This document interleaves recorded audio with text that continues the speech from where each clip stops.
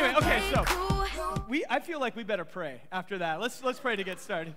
God, we just thank you for this morning. I thank you we can laugh together and that we can enjoy time together. I thank you even just as we started our time engaging our hearts through music and worshiping and thinking of you and reflecting on, God, that you are enough for us and what you've done is enough. And so, God, I pray that this time in this place, that you'd meet us here. Even as we look at a topic that maybe for some brings frustration, maybe some brings guilt or shame, whatever it might be, Lord, we want to meet you in this place, knowing that you're a God who heals, restores, who empowers, who leads, and who brings and gives us life. And so, Lord, may we experience your life today. And we give you this time in Jesus' name. Amen. Well, let me ask you this question as we kind of started off and talked about relationships or teased it out a little bit here today. But where do you go to get your idea of what relationships should look like? Or your idea of what your marriage should look like, or the perfect person, if you're single, should look like? Where do you get that idea? If you're really honest, where do you get that idea? Now, I know in here it's Sunday morning, everyone said, well, of course I get it from the Word of God. But where do we actually go? One of the ways we can find out is if you kind of look at the areas in your life where you maybe feel discontent or maybe feel discontent in a relationship or being single or whatever, look at where are you getting that idea that's leading to discontentment. And I would propose that for many of us, I would argue that culture seeps in, and we get a lot of our ideas about relationships from songs written by 14-year-olds. Maybe from movies, from the books you read, from watching The Bachelor. I wasn't looking at anyone in particular at that time, but I mean, someone seemed guilty over there all of a sudden. What is it that you get your idea of relationships from? Maybe even Instagram. As you look around and you see, wow, it just seems that everyone else has the perfect marriage. They always go on vacation in a place where there's a perfect sunset happening, and there's nobody else on the beach. It's just the two of them. How amazing is that? They're hiking up in the mountains, and there's no fires. The weather's great. Like, wow, that is what marriage looks like. Or maybe for some of you singles, you keep looking, and every week it seems there's a new update of someone who's now getting engaged, and you think, oh, yay for you. Today, what I want to do is I want to encourage us to find what I believe is the place, the source of truth for relationships, and it is in Scripture. The timeless truths of God, I believe, is the foundation for healthy relationships. And again, for some of you in here, you're saying, I don't need to hear this today. But this is for those of you who are married or dating. This is those of you who are single. Maybe you say, hey, I'm never going to be dating again, so this might not relate. But I want to, for all of us, is how do we find our enoughness in Christ? And how does that contribute to our relationships that we have had, we will have, or we're in currently? You know, Jesus says this. He said that I came that you may have life and to have it abundantly.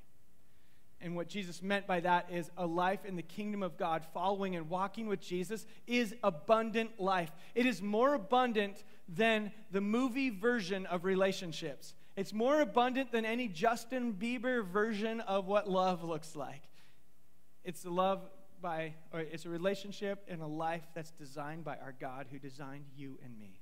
And so that's what we want to look at today. So for us today, we're going to bounce around to a few places, but we are in our series called The Path of Life. We're starting off in Exodus chapter 20 is where we will begin today. In Exodus chapter 20 and verse 14, we only have 2 weeks left, and yes, we've done this a little bit out of order, but this is a series that we're calling what's called the 10 Commandments. And as we look at that, this one verse here, many of us would say, I've got it. I can follow this one. And it's Exodus chapter 20, verse 14, and it simply says this: you shall not commit adultery. Now, maybe a lot of us in this room say, okay, check that box. I haven't. I'm not going to. Good. What's the next one? But I also know that some of you in this room maybe say, oh, that's an area of my life where I have failed. Maybe it's an area you're struggling with now. So we want to look at that a little bit. And today I don't want to call out failures in your past. but we want to give you hope for the future. Now, for those who say, oh, I've never committed adultery, we want to take this a step further. Jesus says this in Matthew chapter 5, verse 27. When he's talking about the law, he says, you've heard it said that you shall not commit adultery, but I say to you that everyone who looks at a woman with lust for her already has committed adultery in his heart. So some of us say, no, I've never done this. And then Jesus says, okay, let me take it a step further. If you think it's just about the physical act, let me show you what really this law is. Because people would say, well, I follow the law perfectly, Jesus. He says, you don't get it. You're trying to find a way around. But he says, let me take it a step further. He says, if you have lust in your heart.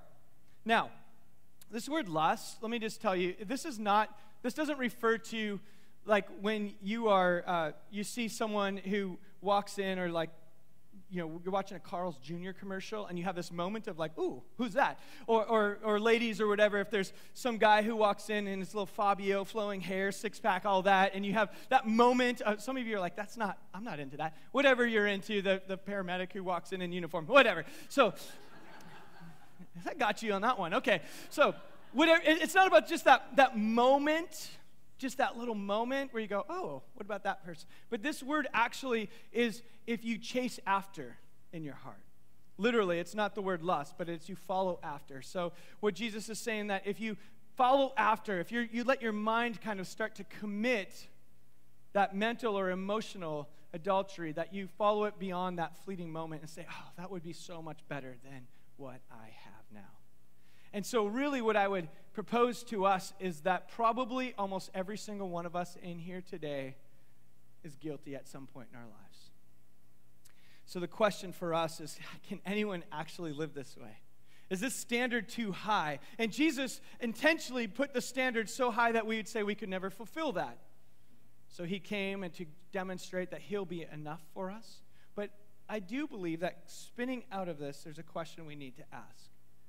And the question is, how can we succeed in relationships? If the standard is so high that it feels like we're never going to attain to it, then are there any first of all, is there any purpose of trying to seek after healthy relationships? And then two, can we succeed?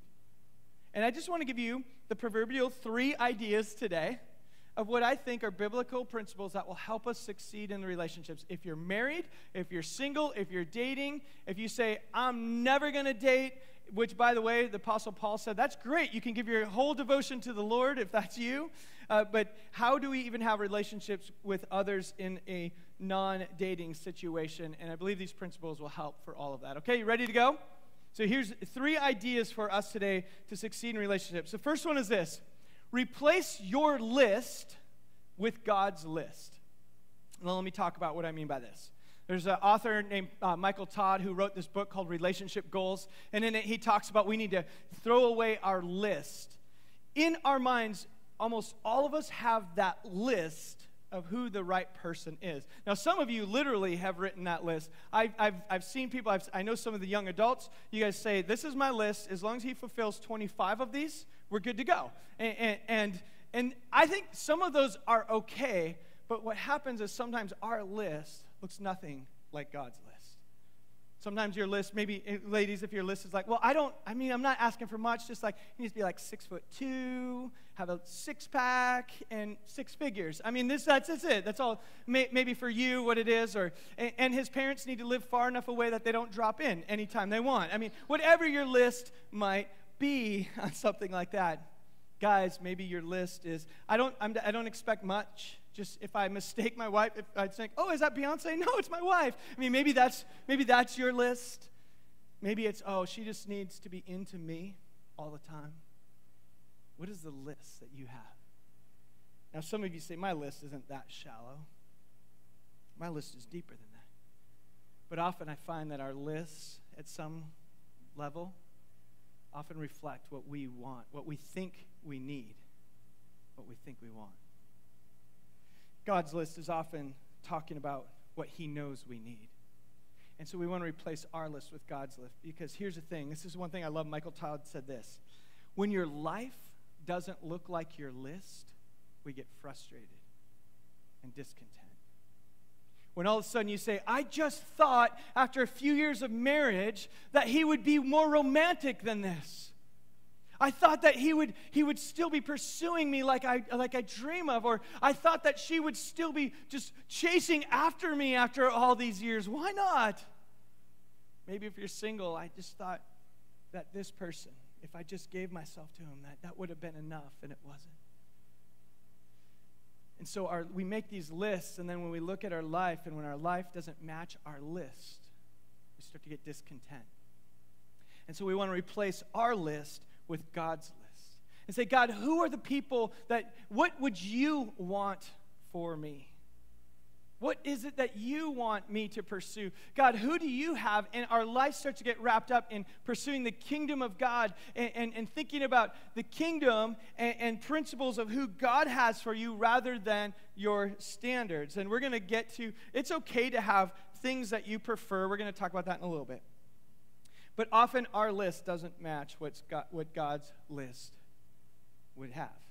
In Proverbs chapter 31, verse 30, it says this, charm is deceptive and beauty is vain, but a woman who fears the Lord is to be praised. Young men, how many of you, if you were to be honest and wrote your list, would you say, I just want a woman who fears the Lord, who loves Jesus and pursues him?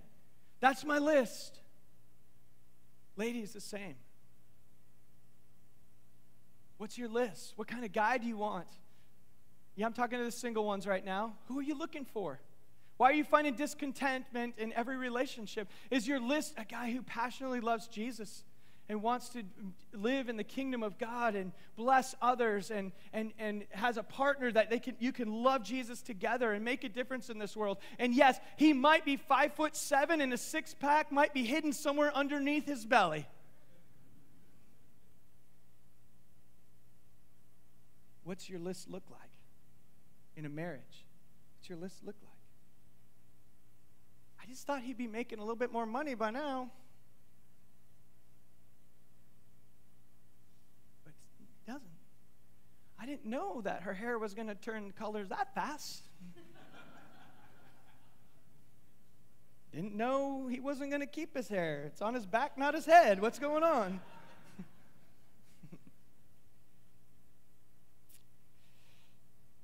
I was grateful that in college, I dated this girl my sophomore year and broke up. And a couple of years later, before senior year, I was hanging out with some friends. We had mutual friends with her, and they were talking about her and said, this girl, she's volunteering in a youth group, which I was working in a youth group at the same time. And she was involved in the street ministry in Seattle, University of Washington, and just had this love and passion for Jesus. And I remember we were hanging out with some friends, and one of my friends said, man, that girl, someone needs to meet her. Someone needs to marry that girl. And I just thought, I dated her a little while ago, and it didn't work out. But that summer, we were at, I went to a Mariners baseball game. And the first time when I dated her, I got her into baseball, which that's pretty sexy. So anyway, she got into baseball. So here it is, 2 years later. It's a summer. I went to this baseball game, and I'm sitting in the outfield, and I look over, and she's at the game right after this conversation. And I remember seeing her and just thinking, that's that girl we were just talking about. A passion and a love for the Lord. And she loves baseball. That's pretty amazing. But the problem was there was a guy with her. And when I saw that guy with her, I was just like, okay, whatever. I could totally beat that guy up. And I waited to see if he was going to go off to the bathroom, and I was just going to, tie him up and lock him in the stall and be like, hey, I don't know where he went, but I'll take you home. Anyway,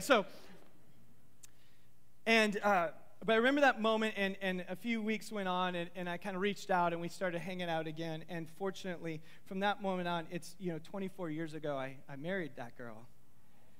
And it's my wife, Sarah, in case you didn't connect. But I'm so grateful not only that there's that list, that it was God's list, but that I had friends in my life who helped me see the right things. And said, this is a woman who loves the Lord. And yes, I'm still totally attracted to her to this day. I know my kids probably just threw up in their mouth, but I still think that she's very hot. She's my wife. I'm attracted to her. She still likes baseball, all these good things. But I'm grateful that God helped me see a list that wasn't just my list. So let's replace our list with God's list. Next thing is this. Focus on being the person God wants you to be. What do I mean by that?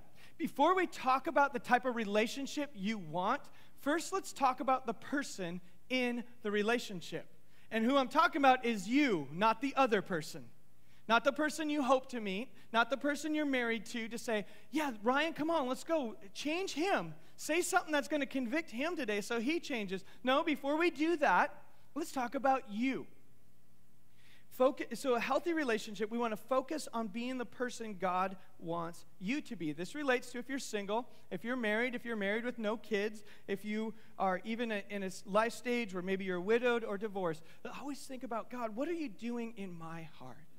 What are you doing with me? It is so easy to find the things that other people need to change, is it not? And if only they would change, this marriage would be so much better. If only they would change, your dating relationships would be so much stronger. I believe God wants us to focus on ourselves sometimes. Say, let me change and transform you. I'm going to talk specifically for a moment to ladies. There's a great passage in Scripture called Proverbs chapter 31, starting in verse 10, following. If you look at that, I love the picture of what it looks like.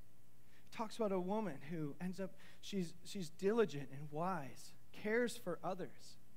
She cares for her family. People call her blessed. Her family calls her blessed, which wouldn't every mom love that, or every wife, right? Your family wakes up and like, oh, you're so blessed, mother. Oh, and so, but, guys, then do something about that. But it talks about about what this looks like, and it ends with this. She's a godly woman who trusts the Lord. She can laugh at days to come. I love that picture of a woman who just says, you know what, there's a lot going on in this world, but I can laugh at what's to come because ultimately I have this amazing trust in God and that He is in control. Yes, my kids got a terrible teacher this year in 3rd grade, and you know what, I can laugh at that instead of stress out about it and try to manipulate and change it. It's going to be okay. Your kid will learn how to talk eventually, okay? It's okay. He got the wrong coach. Oh no, his baseball career's over. He'll never get a college scholarship or make it to the MLB. No, he's 7. It's okay. She can laugh at the future because her trust is in the Lord. She sends her kids off to college. And yeah, there's a lot to stress about, is there not? We're learning that right now as a couple. We can say, this person is in God's hands. I love that picture. And of course, we could go to tons and tons of passages. But let's take some time to talk about the guys. Should we for a minute? Guys, where do I go to see what does it look like to be a godly man? The whole Bible. There's plenty of examples of failures. There's a lot of challenging examples for us as well. I love in Ephesians chapter 5. I believe it's a good place for us. Ephesians 5:1 says this. Follow God's example, and this one at this point is talking to both of us, men and women.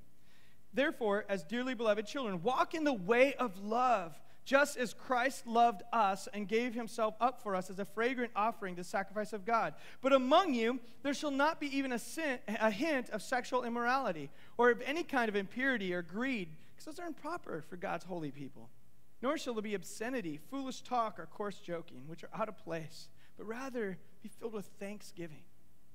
Guys, you want a list for your life. You want to say, let me focus on what God wants for me to be the person in the relationship. Look at Scripture and be convicted by it. Be transformed by it. Ephesians chapter 5 goes on, and verse 25 says this. Husbands, I want you to hear this, husbands. Love your wife as Christ loved the church and gave himself up for her. Any ladies in the house want to say amen to that one? Guys, how many of you say, well, this marriage, this relationship just didn't go the way I thought it would go. It's just not going the way I thought. And if she could just change a few things, it'd be so much easier. But look at the challenge to you. Husbands, love your wives as Christ loved the church.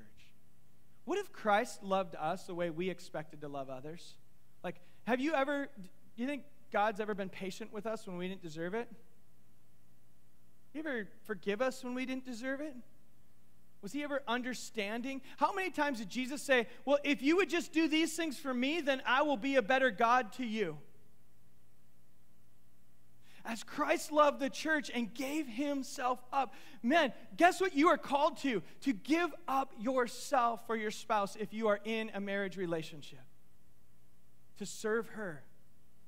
That's the call to you. So when we want to focus on a healthy relationship, start with you. Focus on what God wants for you. This is a challenging truth. And this works for those of you who are dating, single guys. It works for you as well. What does it look like to be selfless? To be sacrificial in your relationship, to willing to serve one another. Often when I do weddings, part of the wedding message is one of the things we talk about is this passage. And I actually extend it to both and say, in marriage to succeed, we have to be willing to not meet halfway. Meeting halfway is a recipe for disaster in marriage. Because there are some days you can meet halfway just fine, and that might be when you're picking out what movie you're going to watch. Are we watching, Gilmore Girls tonight, or are we watching, is that a movie? I don't know why that just came up into my head. But Little Women, or are we going to watch, Terminator tonight? Which one is it what's date night movie? And so, in which my wife is usually like, I'm going to go upstairs and read. You can watch whatever you want. And so that's kind of how it works. But so there's some things that are meet halfway, but most of the time, for a marriage to succeed, it has to be willing to go all the way. To not meet in the middle. Because there's days one of you is going to be stronger than the other. There's days where some of you are going to have to be willing to say, I'm going to give up what I desire today for you because I love you. And because that's what Christ did for me.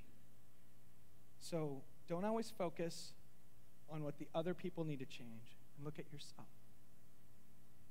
The third idea is this. So we want to replace our list with God's list.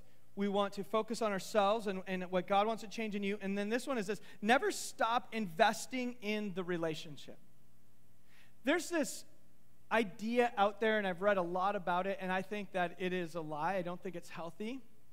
And it says that in your lifespan, that everyone should have 3 different marriage partners. Now, some of you are in here, you're divorced, you're remarried, and I'm not bringing shame on you. I'm not talking about this right now. But there's this theory that says that because you change in life, that you need different partners throughout your life to match the different times in your life. When you're young, before kids, you need that partner, that family stage of life, and then you need the partner that you can just go have fun with and forget about your kids. And literally, this is a theory that's out there that people talk about. Well, I think that is a lie, and I don't think that's truth from God. If you continue to invest in your relationship through all the years, you will change and grow. You will be different. It is very different having kids who are in high school than it is having kids in diapers or not having kids at all. Amen, those of you who are parents? And I guess it's probably very different when you wake up one day and there's no one in the house but you and your spouse. And you have to figure that out too. But when you continue to invest in that relationship with one another, you grow and you change with the times, but you grow in unison and change in unison. And anytime you say, well, we're just growing apart, that happens, but I would say instead of saying, okay, we grew apart, we're done, how can you invest back into the relationship? Men, challenge for you. Delight in your spouse. Pray for her. Thank God for her. Do you know what happens to your heart when you start praying for someone and thanking God for them? Something changes. Thank God for your spouse every single day. Serve her. Don't say, hey, you know what? Why aren't you more into me? Why don't you just say, you know what? God has blessed me with you. I'm going to serve you and love you and pray for you.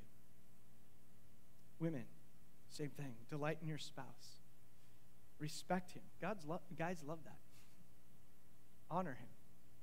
By the way, these are all taken from verses all throughout Scripture. We're even told in 1 Peter that if you're married to someone who doesn't believe in Jesus, that the way you serve and love your spouse can be the difference in his salvation. Now, the pressure isn't on you to save him. The pressure's on you to be who God wants you to be. So delight in your spouse. If you're dating, and you're dating someone who loves the Lord, delight in one another. Pray for each other. Build your foundation on your relationship and getting to know each other in the depths of who each person is rather than the physical part of it. Invest in love and pray for one another and grow strong that way. I know for some of our young adults, especially some of the ladies, you've told me that it's so hard even to find a Christian guy who's willing to date you without adding in all the physical stuff. That a lot of relationships end that way. Well, ladies, let me just tell you, if someone doesn't care to know you and get to know you and love you without that, he's not good enough for you. I really mean that. And guys who are sitting there right now thinking, oh, why'd you say that? If you're pursuing someone and you're going to get married, you have a whole life ahead of you where you can explore and go deeper in that part of your life for many, many years. Let's talk briefly. It's quiet in here this morning. Let's talk briefly about physical intimacy, and I am talking about it in the context of marriage, okay? Let me talk about that for a moment because the Bible talks about it. Because I don't want you to leave here and say, yes, but this is such a frustration in our marriage, because I know that one of the top 2 problems in a marriage relates around physical intimacy. Let me just read a couple of verses for you. This is in 1 Corinthians chapter 7, verse 3. The husband should fulfill his marital duty to his wife, talking about physical intimacy. Men, underline that in your Bible and circle it. Like, oh, that's a good memory verse. And the wife, likewise, should fulfill it to her husband. And all the men said, amen. The wife does not have authority over her own body. Keep reading, though, please. But yields it to her husband. Keep reading. In the same way, the husband does not have authority over his own body, but yields it to his wife. Do not deprive each other except perhaps by mutual consent for a time, so that you may devote yourselves to prayer, then come back together again, that Satan will not tempt you because of your lack of self-control. Notice what this says. This passage Paul's writing and says, hey, in the context of marriage, physical intimacy is important. So don't neglect that. Don't let that slip away. Don't let that be a thing of the past. Make sure that this is something that is important to you, that you invest in. Now, I want you to understand the whole verse, though. It says the wife doesn't have authority over her body, nor does a husband have it over his. This doesn't mean that someone is subservient and will do whatever you want whenever you want it. That is not what this means. That's a misinterpretation. This means you belong to one another. The two become one flesh. You care about each other. You want to invest in your relationship together, and the two become the spiritual being. This is unique to humans. Now, I know there's some examples in the animal kingdom where some animals are together their whole lives, but we are made in the image of God, so physical intimacy in the context of marriage is different for humans than any other species. This physical intimacy is not just for having kids. It's something deeper and more spiritual that's going on. And so that's why God holds us in such high esteem. And by the way, it's not just for guys. Okay? Get that out of your head. Some of you think, oh yeah, God designed that so guys, don't commit adultery. That's you guys, you are not uncontrollable sex monsters. You're not. Get that out of your head. Don't say to your wife, if you were into me more, then I wouldn't struggle with pornography. Don't put that burden on her. That's on you. That's on you. Oh, if you were into me more, then I wouldn't have my eyes wander. I wouldn't have had thought about these other girls or whatever. No. That's you. Sorry, guys. I'm actually not sorry.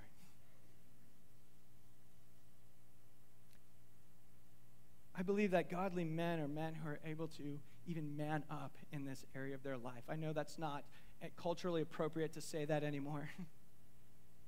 And I'm not trying to make light of gender confusion and all of that. That's a whole different topic. What I'm talking about is men. The biblical definition is we need to be men who love and cherish and honor our wives.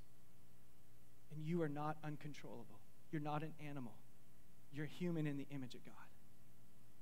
And God has made physical intimacy this wonderful thing that both of you are intended to enjoy.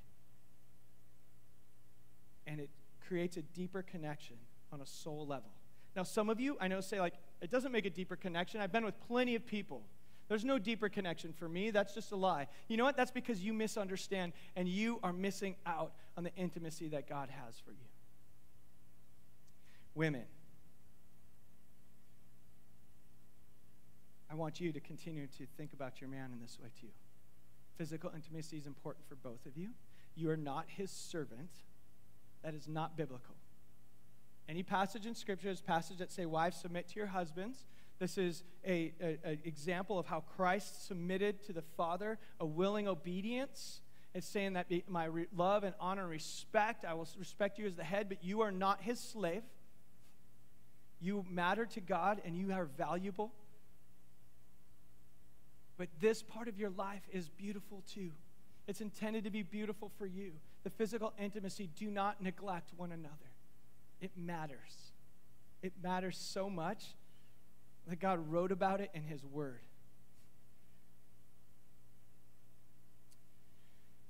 And I believe that in marriage, all of us want to be fully known. And women, I want your men to know you, to know your shame, your hurts, your insecurities, and still fully love you. And to not, men, don't heap on more shame and insecurities on your spouse. But invest in each other in this way. That should be an amen from some guys too. You know, like, yeah. I saw some nudges now. At the end of all of this, we could talk about this for a long time. But one of the things we want to think about in the end is this. Psalm 37, verse 4. I want you to see this verse. It says this. Delight yourselves in the Lord, and he will give you, and God will give you the desires of your heart. Now, we could misunderstand this when we think about relationships and everything and say, if I just delight myself in God, then he'll give me what I want. Awesome. No, what I really believe this is saying is delight yourselves in the Lord, and he will give you the desires of your heart. He will place desires in your life that he intends you to have.